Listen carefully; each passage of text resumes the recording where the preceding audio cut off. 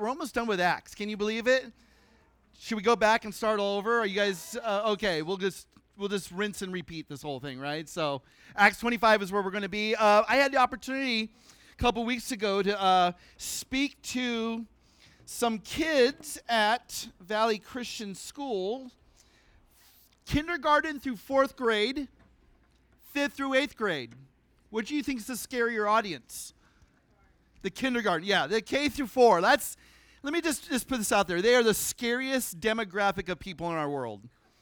And trying to teach a lesson, you just never know what's going to hit, what's going to stick, what's going to make sense to them. So I was given a passage to speak on, and it was Mark 2, where the friends bust a hole in, I think it's Peter's mom's house, lower the friend down who's paralytic to be healed by Jesus. And basically my take on it was this, that God's a God that likes to party with his people.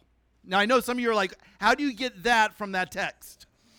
Well, Jesus throughout the scriptures, throughout the New Testament, God throughout the Bible, is either going to crash our party or we're going to crash his party. Those friends wanted to crash Jesus' party. Why? Because they wanted their friend healed. And so that was my text. I spoke on it. And you never know how it's going to hit. You never really get feedback, right? You don't get kids weeping and crying and whatever. They're just kind of like in this catatonic state. Well, Mrs. Gregg, who teaches 5th grade at Valley Christian Schools, if you guys don't know who Mrs. Gregg is, she's right there. Linda Gregg, give it up. She has her class take notes on the chapel. And those notes are on little Post-it notes from each of the kids. And she, the following week, came in and gave me the Post-it notes of the points that the speaker made during the message. So I have this morning for you the notes these kids took. So these are 5th graders. So I love this. So one kid wrote, God has good plans for us. Amen. God loves us and God wants us to party. So those were the 3 points. So I like that. So this other one said, Jesus is the party animal. And I did say that. I said, you guys don't know this, but Jesus is a party animal. I know for some of you who are like maybe sensitive to some things, you're like, can we say that about Jesus? Yes. He brings the party. Wherever Jesus is, that's where the true party's at. Amen. Jesus came to eat and drink with sinners, right? There's the party around a meal. The Bible is filled with celebration. A party with Jesus is the best party ever. Yeah. Can I get an amen on that one, right? This other guy wrote, Jesus loves to party, right? So you're seeing the theme here, right? And God is the party man. Someone else wrote, God is the party man. And Jesus came to save us, yes. And then this one says, we cannot have a good party without Jesus. Right, we've been down that, and then this other one wrote, "Jesus is the party animal," and there you go. So there's Pastor Scott Morgan's 3-point outline, right? So I think we forget about that God has come into our world to invite us to the greatest feast, greatest banquet, greatest party ever. And if you try to party without Jesus, it ends up being miserable. And I say this because in Acts 25, we get invited to a party. There's a party scene, even though it's not necessarily framed as a party, because we have a man, Paul, who's a prisoner, who's standing on trial, being guilty of preaching Jesus. Now, you wouldn't think a man on trial, a man who is in prison for his beliefs, that there can be this party atmosphere, but that's one that's created in Acts 25. Turn your Bibles there. We're going to be looking at verses 13 through 27. We're going to see a party that is set up without Jesus and how Paul is going to interrupt this party without Jesus and bring Jesus to the table. And there are things in this passage that I want us to tease out this morning that I think shouldn't surprise us, but oftentimes they do. That there are certain certainties that happen in our relationships with people that sometimes we forget. We forget where people are at. We forget what people are wrestling with. And I think what we have here are good reminders of where the world is at when it comes to their relationship with God, even their relationship with us, the church, other believers. And I think what we have here is this scene where we need to be reminded of 6 certainties. If we're going to invite people to the true party, which is with Jesus, right? So if you leave with anything on your mind, just one point, just the best party is the one with Jesus there. Amen? So Paul's going to bring the Jesus piece to this dynamic that's going on in the scene. We're not going to deal with Paul's address, so we're going to leave it short at the end of 25. You can read ahead in 26, which we'll pick up next week, but we'll finish out the chapter because there's this guy named Festus. He's got some royal dignitaries in town. He's going to throw a party, and as entertainment, he's going to bring Paul forward to give a defense of what he believes, what he's about. So now, again, you're thinking to yourself, why would this be a party? Well, Festus has in his mind, I need someone else to look into this case because I can't figure out what this guy's guilty of. So he invites King Agrippa, a king which God, through Jesus, promised Paul that you will stand before governors and Gentiles and kings and give a testimony to me. So here's the king part of it, right? King Agrippa. We'll talk about that here in a bit. So we're setting this scene up for Paul's 6th and final defense of Christianity in the book of Acts. And this is the longest and most elaborate of his speeches, which again, like I said, we'll cover next week. So let's look at chapter 25. We're going to set the scene, and then we're going to talk about 6 things we shouldn't be surprised of, certain certainties that exist in our world as we think about how God is working and how he wants to use us to minister to people, especially people who are really, really far from Jesus, as you're going to see in this account. Chapter 25, verse 13, and now when several days had elapsed, circle that phrase, several days, King Agrippa and Bernice arrived at Caesarea and paid their respects to Festus. He's the new governor, so it'd only be appropriate to come in and just say, hey, congrats on the new position, right? So they come to town, and while they were there spending many days, circle that phrase there, as with Paul, many days, several days just came to be constant in his life, right? Festus laid Paul's case before the king, saying, hey, there's a certain man left a prisoner by Felix. It's like he's in leftovers from the previous administration. He's now in my care. I don't know what to do with this guy. And remember, Paul's been here 2+ years in prison, and nothing has been able to stick on this guy. He is not guilty of any of the accusations brought to him. And when I was at Jerusalem, verse 15, the chief priests and the elders of the Jews brought charges against him, asking for a sentence of condemnation upon him. And I answered them that it is not the custom of the Romans to hand over any man before the accused meets his accusers face to face, which is a great rule, and has an opportunity to make his defense against the charges. And so after they had assembled here, right, and we looked at that last week, there was this intimidation. They circled him like ravenous wolves. I made no delay, but on the next day took my seat on the tribunal, ordered the man to be brought. And when the accusers stood up, they began bringing charges against him, not of such crimes as I was expecting. Meaning, as you're going to see, the things that they had beef with Paul were theological issues, not political issues. And what is the core theological issue that Paul continues to come back to? The resurrection of Jesus. Can you imagine being held on trial in prison because of the resurrection of Jesus Christ? That's Paul right here. And when the accusers stood up, they brought charges against him, not of such crimes as I was expecting, but they simply had some points of disagreement with him about their own religion, and specifically about a certain dead man, Jesus, whom Paul asserted to be alive. So there it is, right?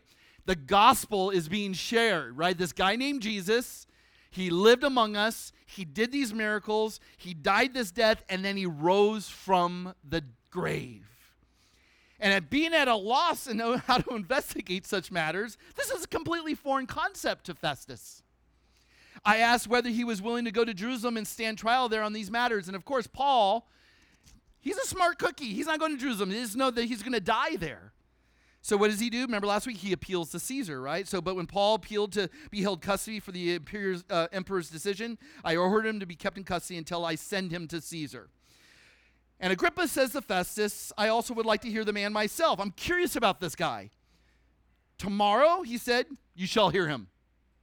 So he's going to be brought out before King Agrippa, which, again, next week is the most elaborate, most detailed speech Paul gives in front of an audience like this.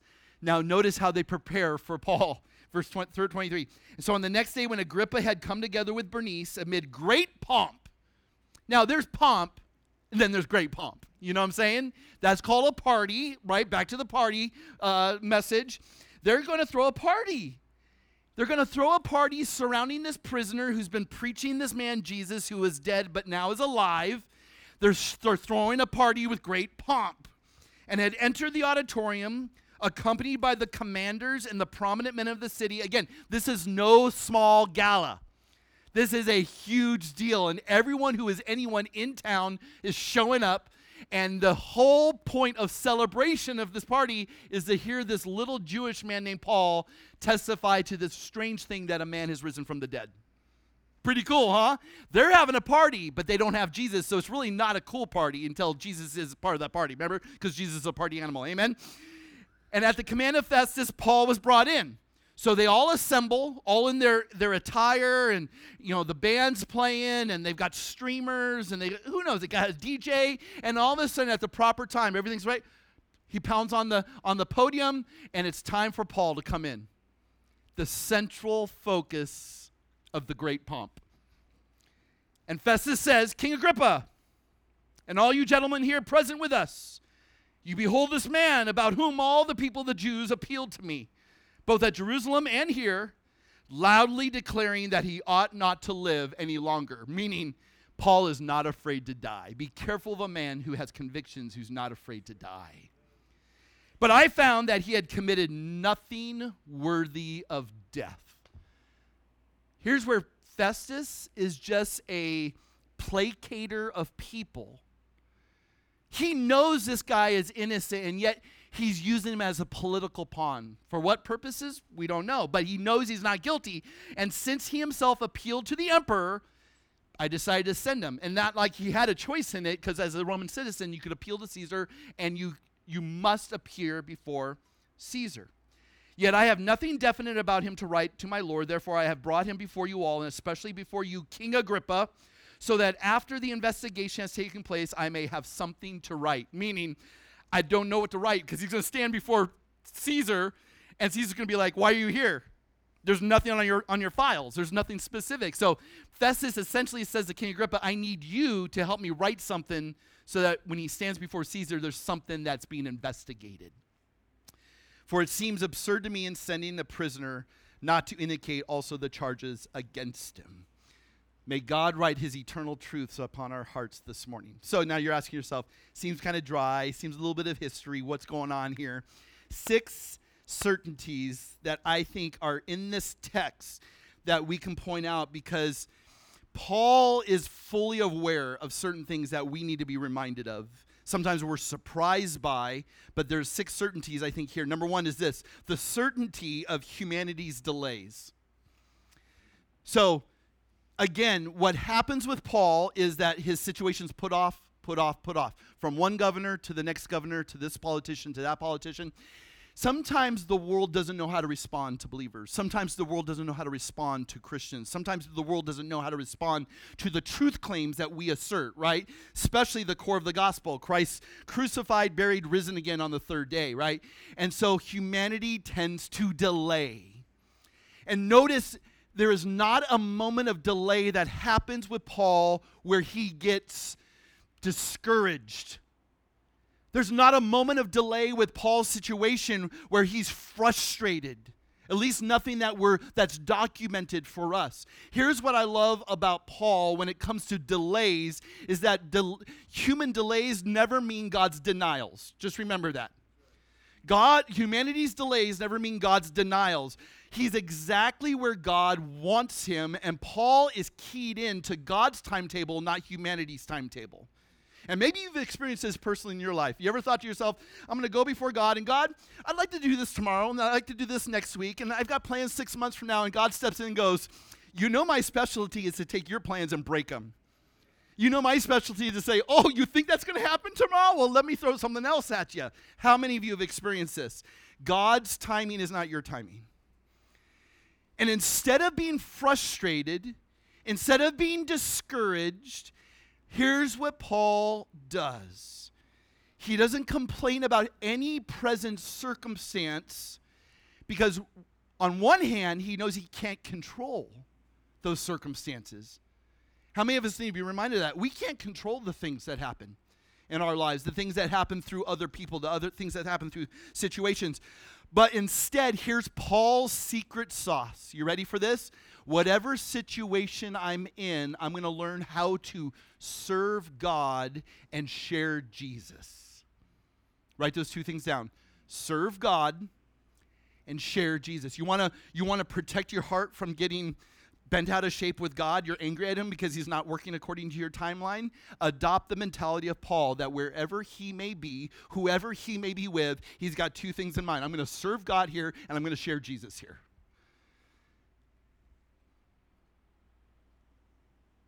There's nothing wrong with having plans. There's nothing wrong with coming before God and say, God, would you honor this desire of my heart? I'd love to do this in a week. I'd love to do this in 6 months. But you have to, in the words of an old song from the 80s, because I'm old, 38 Special, hold on loosely. You know that song. You got to hold those plans loosely, baby. You got to hold those things loosely because ultimately God is the one who's in charge. And he doesn't want your timetable, your plans, your goals to become an idol. We become so fixated on things, we forget about what is our purpose here.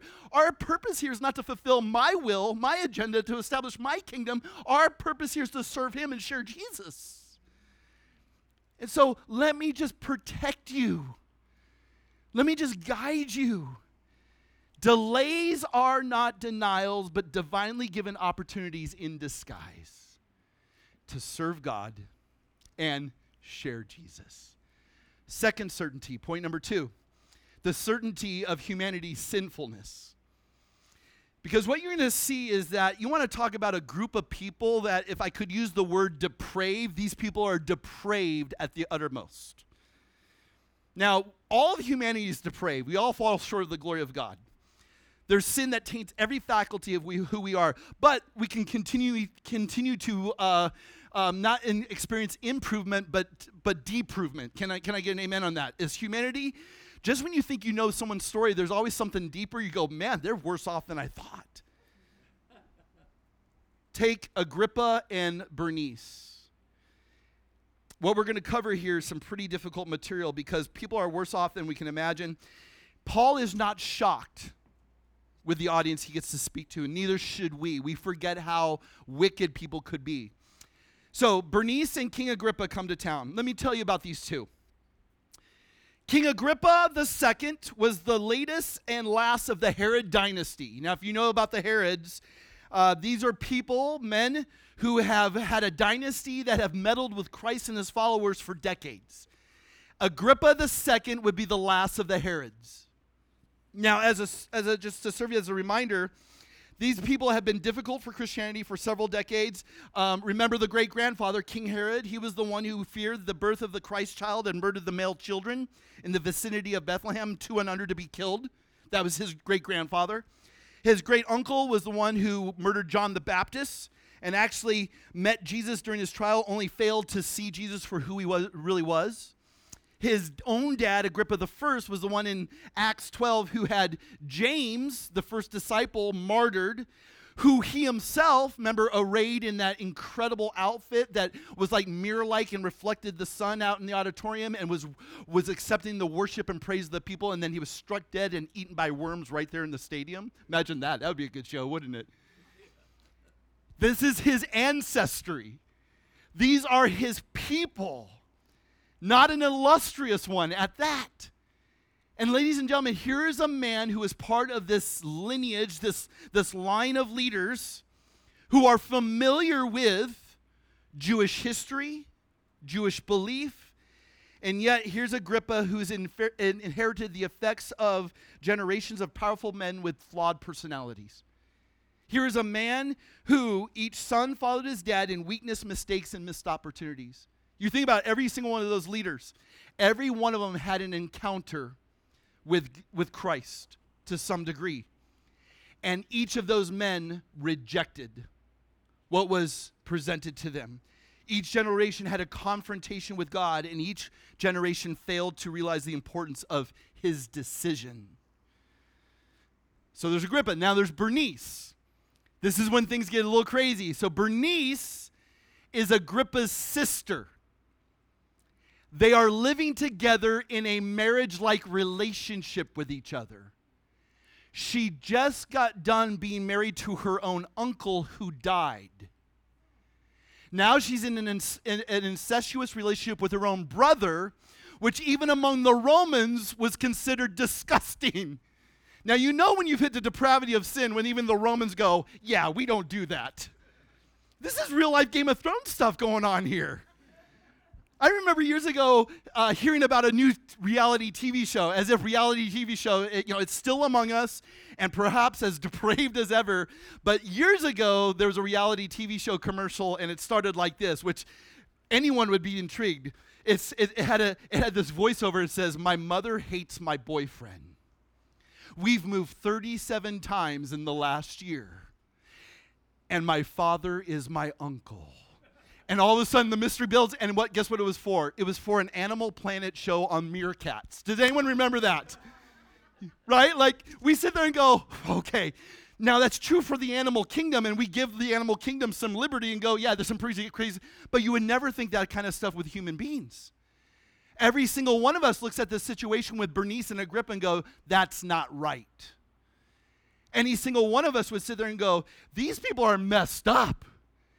And yet here she is, having an incestuous relationship with her own brother, whom she will leave later on and have a relationship with not only Vespasian, a Roman emperor, but also his son Titus, who would destroy Jerusalem in AD 70. This is a woman who moves around in some pretty depraved circles, doing some pretty wicked things. And ultimately, at the end of her life, even Rome didn't think it was good for the emperor at that time to be consorting with her, a Jew, and she ends her life in great poverty and bitterness. What is a profit of a person if he or she gains all of her little fleshly proclivities and yet loses her soul? The Herod family tree is an infested one. Think about it. Murder, maneuvers for power, incest, moral dissoluteness. And yet Paul is going to stand before these people. But you know what Paul doesn't do? He doesn't come out and say, Agrippa, we know about your story. Oh, Bernice, we know about you. And he doesn't. Paul is standing before this depravity, and he's going to talk about one thing: Christ and him crucified. Ladies and gentlemen, I don't want any story of any person to shock us where we feel like this person's unreachable. This person has done so much wickedness. They've been involved in so much sin. Heck, could be people in this room this morning. It's like people don't even know the real me. Here's the good news is that God does, and he can reach any heart, any soul, no matter how far it may have drifted from Jesus. No matter how wicked that spiral goes, God can reach it, because where sin abounds, grace abounds all the more. Romans 5:20. So Paul is going to stand before these people, and he's going to share the same message with them that he would share with any other person on the street. You need Jesus. Amen? Point number 3. There's the certainty of humanity's ignorance. Believe it or not, ladies and gentlemen, as I've said maybe in the past, you may have heard me say this, you may have remembered me saying this, I really feel like our day and age is one where it's almost like first century Christianity today. What do I mean by that? People are unfamiliar with Christ, Jesus. Heck, even talking to people about Christmas and Easter. Have you ever had this conversation with people? And people are like, what do you guys celebrate at Christmas? And you're sitting there like, really? What do you guys celebrate at Easter? Now, some people know about Christmas, but they don't know about Easter, or they know about Easter, but they don't know about Christmas, right? Two major holidays that people celebrate, but at the heart, they don't know why we're celebrating it.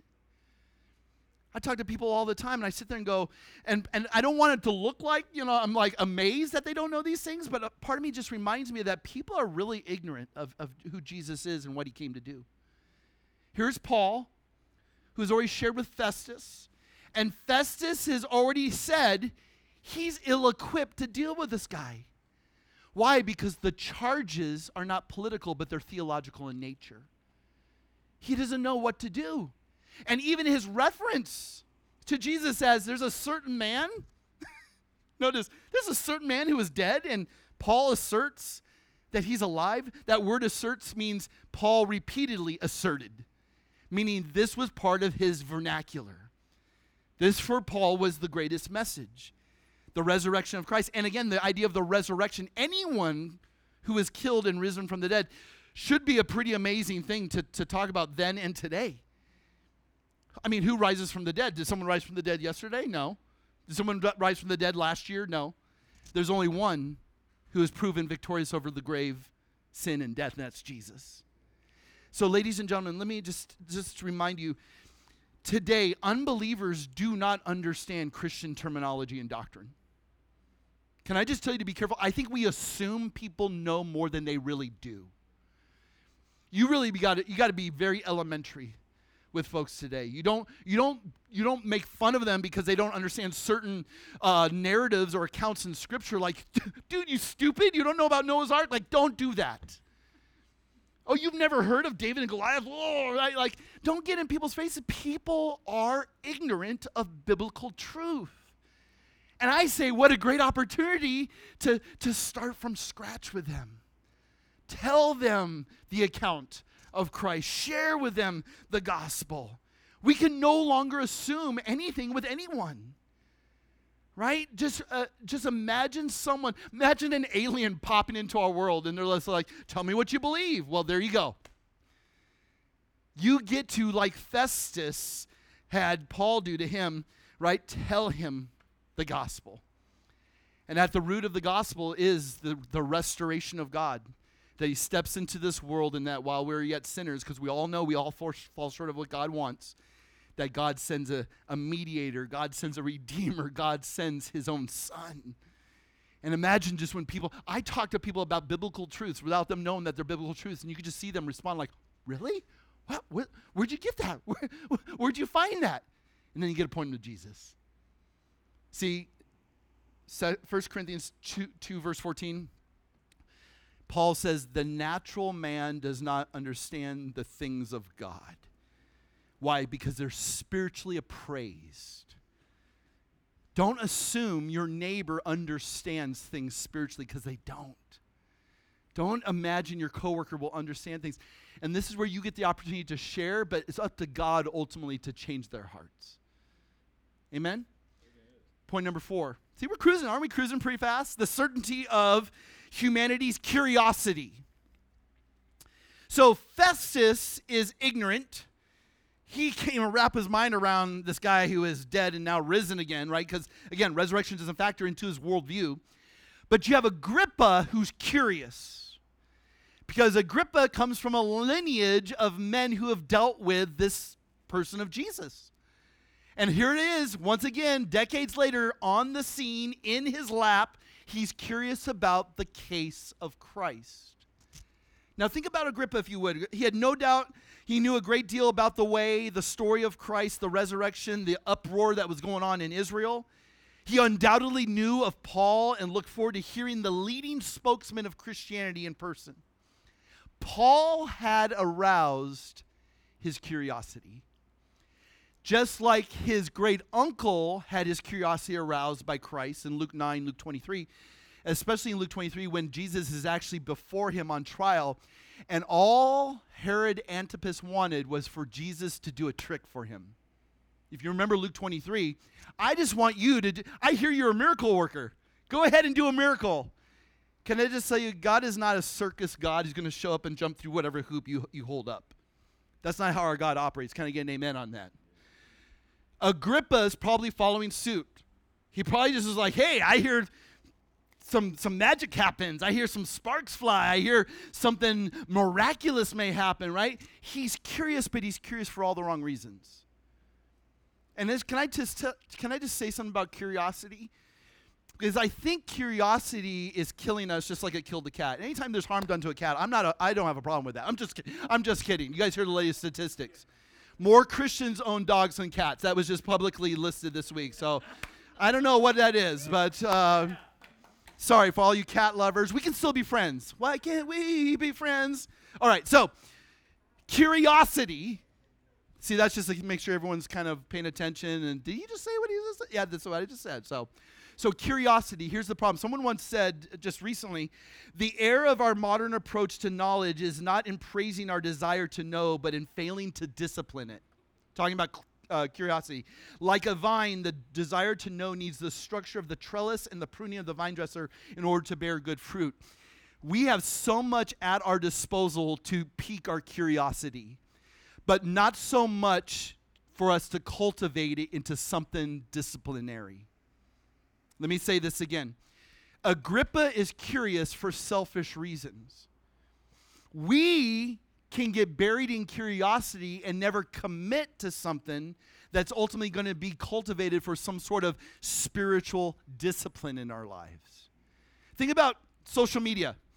How many of you have been like swipe, click for this rabbit hole? Like, I don't know about your laptop. My laptop knows me and says, ooh, I'm going to watch another video of Led Zeppelin playing a concert in the early 1970s. Oh, and in case you like that, there's an interview with Robert Plant. And in case you didn't know that, here's how you play the solo to Stairway to, whatever. And all of a sudden, I know 4 hours later, my curiosity has led me to something really unproductive. And it really doesn't matter. And this is how curiosity works, right? Curiosity will feed our flesh, but hardly minister to our spirits, unless we discipline it. Here's what's scary today, the curiosity of people getting their theology, getting their Bible teaching based on personalities on TikTok, which I'm going to tell you right now, a lot of these people, they should not have a platform to speak. And yet we're ministering to generations of people who are saying, well, this TikTok personality said this. That doesn't mean they're an expert. And we become curious and we follow this trail that doesn't lead to anything that cultivates discipline. It only curiously brings destruction upon our souls. You know what you should be curious in? The things of God, the Word of God, what the Spirit of God is bringing, so that that curiosity leads to a commitment to cultivate something of eternal value. Someone comes to me and says, look at this person. I sit there and go, bozo. I mean, yeah, what they're saying is not correct. Our curiosity, ladies and gentlemen, is killing us. Here's what I'm going to encourage you to do. Stop. Stop feeding yourself off all the stuff that is coming through your smartphone and your computer and television, and do not waver from what God's word says. Amen? Agrippa was curious, but it doesn't lead him to commitment. It leads him to disaster, as you're going to see next week. Point number 5. The certainty of humanity's fantasy. Remember I talked about great pomp? The party, right? The word, look at verse 23 in your Bibles. The word great pomp literally means fantasy. They are throwing a fantasy. They've created this fantasy, right, with all their attire and their music and all their decorations. They have created a fantasy. And I wonder why Luke, who's writing this account, wants us to know about this word and this party. And here's what I think it's about.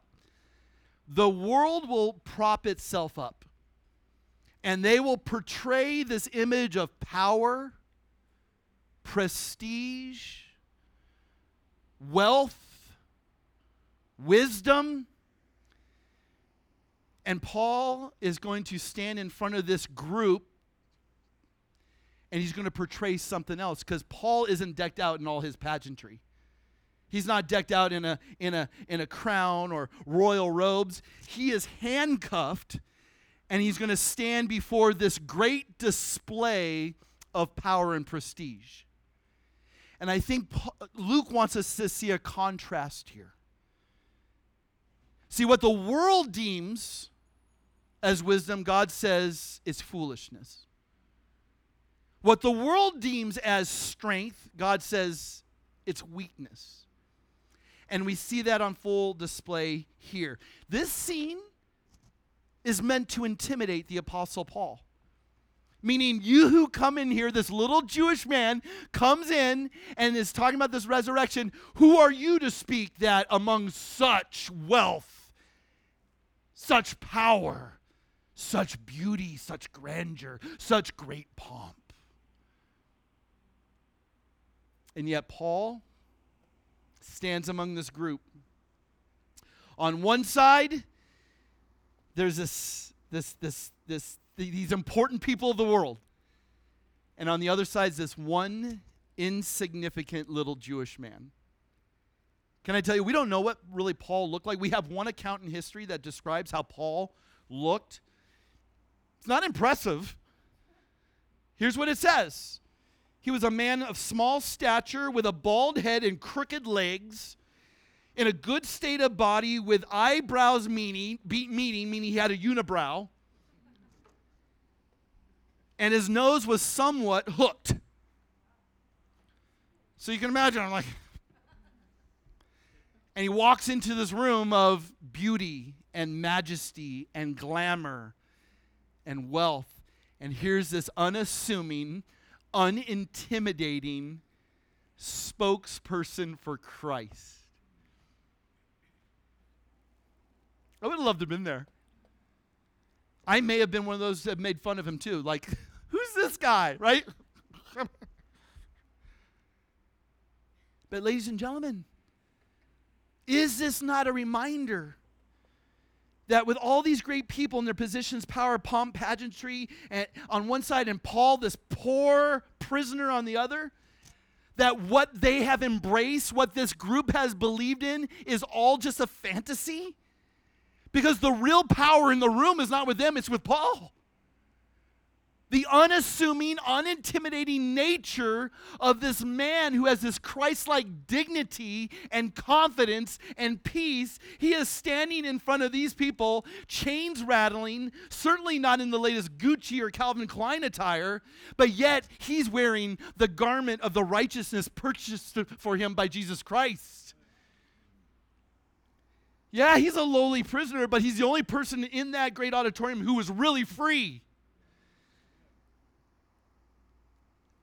These are men and women who are dressed in some filthy rags, if you know what I mean. Agrippa and his party enter the hall with pageantry. Paul enters in chains. Agrippa is surrounded by a great company. Paul stands alone. Agrippa's wielded great earthly power. Paul carried divine truth from heaven itself. What irony that Paul, an heir to the very kingdom of heaven, with the freedom of the Son of God granted to him, must stand before this pretentious, immoral court in chains, wearing neither crown nor gown, but only handcuffs and a plain prisoner's tunic. He dominated that scene with his quiet, Christ-like dignity and confidence. Because you know what this tells us, ladies and gentlemen? One day, this is all going to turn around. The men and women who parade themselves as if they are powerful and they are wealthy and they have such beauty, the fantasy is fleeting. The fantasy is passing. Ladies and gentlemen, the things of this world that people chase and purchase and long for have only imaginary, fleeting power and importance and satisfaction attached to them. Ladies and gentlemen, these things that are seemingly important to people in this world will one day rot away. Ladies and gentlemen, Paul stands before this group, and what's so ironic about this great pomp is that the very city in which Agrippa's father died is the very city they're in Acts 12, when he was decked out in that mirror-like robe and all the sun rays were reflecting off of it. He dies on the spot being eaten by worms.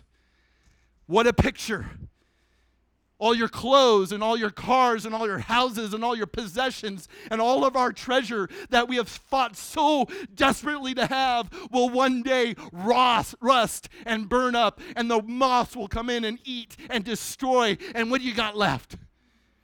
It will all be destroyed, and only what is done for Christ will last. Do not be intimidated by the world's power. Do not be intimidated by the world's wealth. Do not be intimidated by the world's pursuits. When we see the impressive things of this world, they usually seem to be what's lasting or what's stable, but Luke is telling us something different here, you guys. In time, it will all pass away. Agrippa has passed away. Bernice has passed away. Festus has passed away, and they have passed away, though on earth possessing everything, in eternity having nothing. But Paul stands as one who says, my citizenship is not of this world. I have a heavenly citizenship, and I have laid up for myself treasures in Christ, where neither rust can contaminate, or moths destroy, or thieves break in and steal. Ladies and gentlemen, what are we living for? Perhaps our disappointments and our discouragements and our depression lies in the fact that we have treasured too much of this world. And we haven't treasured him, who is the treasure. Are we willing to embrace Matthew 13:44 and say, I'm going to find that treasure buried in a field, and I'm going to go sell everything I have with joy to have that treasure? What do you need besides Christ? What do you need besides him? And yet you're clamoring and you're fighting and you're divorcing and you're breaking relationships and you're ruining your spirits to have what? The things of this world? What is the profit of man or a woman if he gains the whole world and yet loses his soul? Who said that? It wasn't Abraham Lincoln. It wasn't Ben Franklin. It was the Son of God himself, who is the author and perfecter of our faith, who steps in and says, nothing in this world will satisfy you but me. Come to me, all you who are weary. Come to me, all you who are empty. Come to me, all you who are hungry and thirsty, and find life. Find joy. What are you chasing that's not Jesus? Thinking it's going to bring you happiness. C.S. Lewis said, if we discover in this world nothing is meant to satisfy us, it's an indication that you are made for another world. You aim at earth, in the end, you will get nothing. But if you aim at heaven, you get heaven and earth. Ladies and gentlemen, this is a fantasy. The shadowlands of something greater, more magnificent, something eternal. What are you doing by investing in the fantasy and not investing in eternity? Don't be foolish. Don't be foolish. Invest your life in the things that will matter for eternity. Amen? I went from teacher to preacher because I can't help but look at this scene and go, where am I? In what ways have I bought into the lies? Thinking I got to keep up with the Joneses. You've heard that phrase? Or the grass is always greener, right? The grass is always greener. You want to know why? Because the water bill is always higher, all right? You can chase that all you want. Stop doing everything the world does. You got to live differently. You got to live differently. You got to raise your kids differently. You got to invest your finances in things that are different. Because here's what I do know. Things are going to burn up. And what will last for eternity? Two things, the Word of God and the souls of men and women. That's it. I'm trying to save you from headache and heartache. Ultimately, I'm trying to save you from an eternity apart from Christ. Are your affections for Him and Him alone? Do you treasure Him more than you treasure anything else? And we'll close with the last certainty, and this really dovetails into next week. The certainty of humanity's need.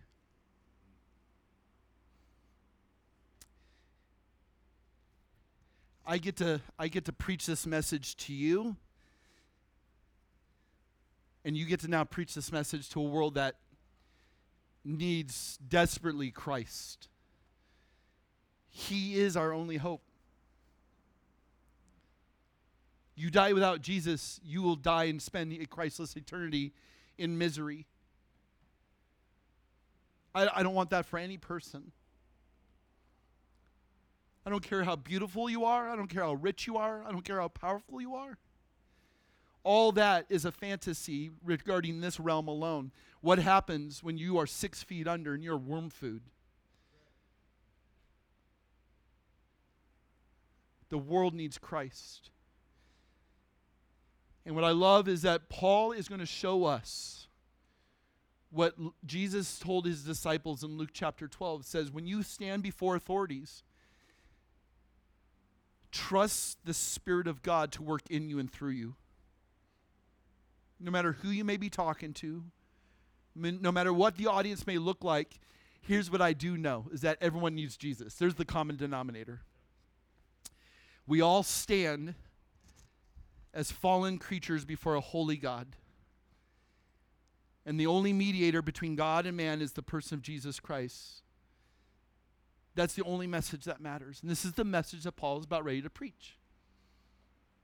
And he does it without being intimidated because he has confidence of who he is in Christ.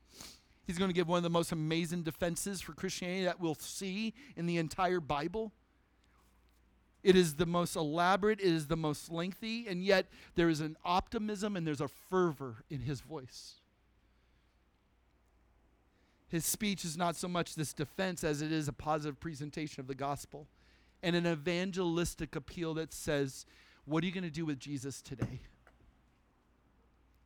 Temporary. It will burn. It's not going to last for eternity. See, when things break, it's like, oh! No, guess what? It doesn't last. You know when you get that first car scratch on your brand new car? Guess what? It won't last. Amen? When you get that laptop and it's just not working the way you thought it would, guess what? It doesn't last. You can just smile and brush it off, and hopefully that's what you do. Keep the expletives down to a minimum. Because it doesn't matter in the big scheme of things. I can't wait for next week. Paul's presentation of the gospel is like none other. And it may take us a couple weeks to get through it because it's so good. Where are you at this morning? What has God illuminated in your hearts today that he says, don't ignore this prompting? Here's what I love, is that I'm not up here as a speaker presenting to you facts, material. I'm up here and we're in this room together because the Holy Spirit is living and active. God's working with his word to bring something to light in our hearts that he says, this is why we have met today. What are you leaving with? What are you challenged by? What are you convicted over? Don't ignore it. Act on what God is prompting you to do. Start praying, and God will always support the work that he has pointed out he wants to do in your life. If you resist it, you're against God. You're really fighting against God. If he's illuminating it, submit and watch his power work in you and through you for his glory and your good. And all God's people said, amen. Let's stand, let's pray. Father, thank you for today. Thank you for the appointment that is this gathering. That is not just another thing on our calendar, but Lord, it is a time that you have set apart for your people to corporately worship you, to gather and focus upon the things that are not of this earth, but the things that are eternal. Lord, you have deemed this an important occasion because you're a God who speaks through his truth, your word. I pray James 1 over our congregation this morning, that we have looked intently into the law of liberty. Let us not be like the man who looks in a mirror and walks away and forgets what he's seen. But let us remember what we've seen and let us act accordingly. Lord, thank you that you're a God who is continuing to work in and through us. You have not given up. Your faithfulness is true today. That you continue to want to conform us into the image of Christ. You continue to want to wean us off loving the world and loving your Son. And that you're going to perfect this work in us till the day of Christ Jesus. Help us to surrender, to submit, to obey, and to treasure nothing but Jesus himself. Thank you, God, for your faithfulness, for your kindness, for your grace. Thank you for this body of believers. Thanks for being our God and loving us through your Son. And it's in his name we pray all these things. Amen. May the Lord bless you and keep you. May the Lord lift his face toward you and give you his grace and peace forever and ever. Amen. Love you guys.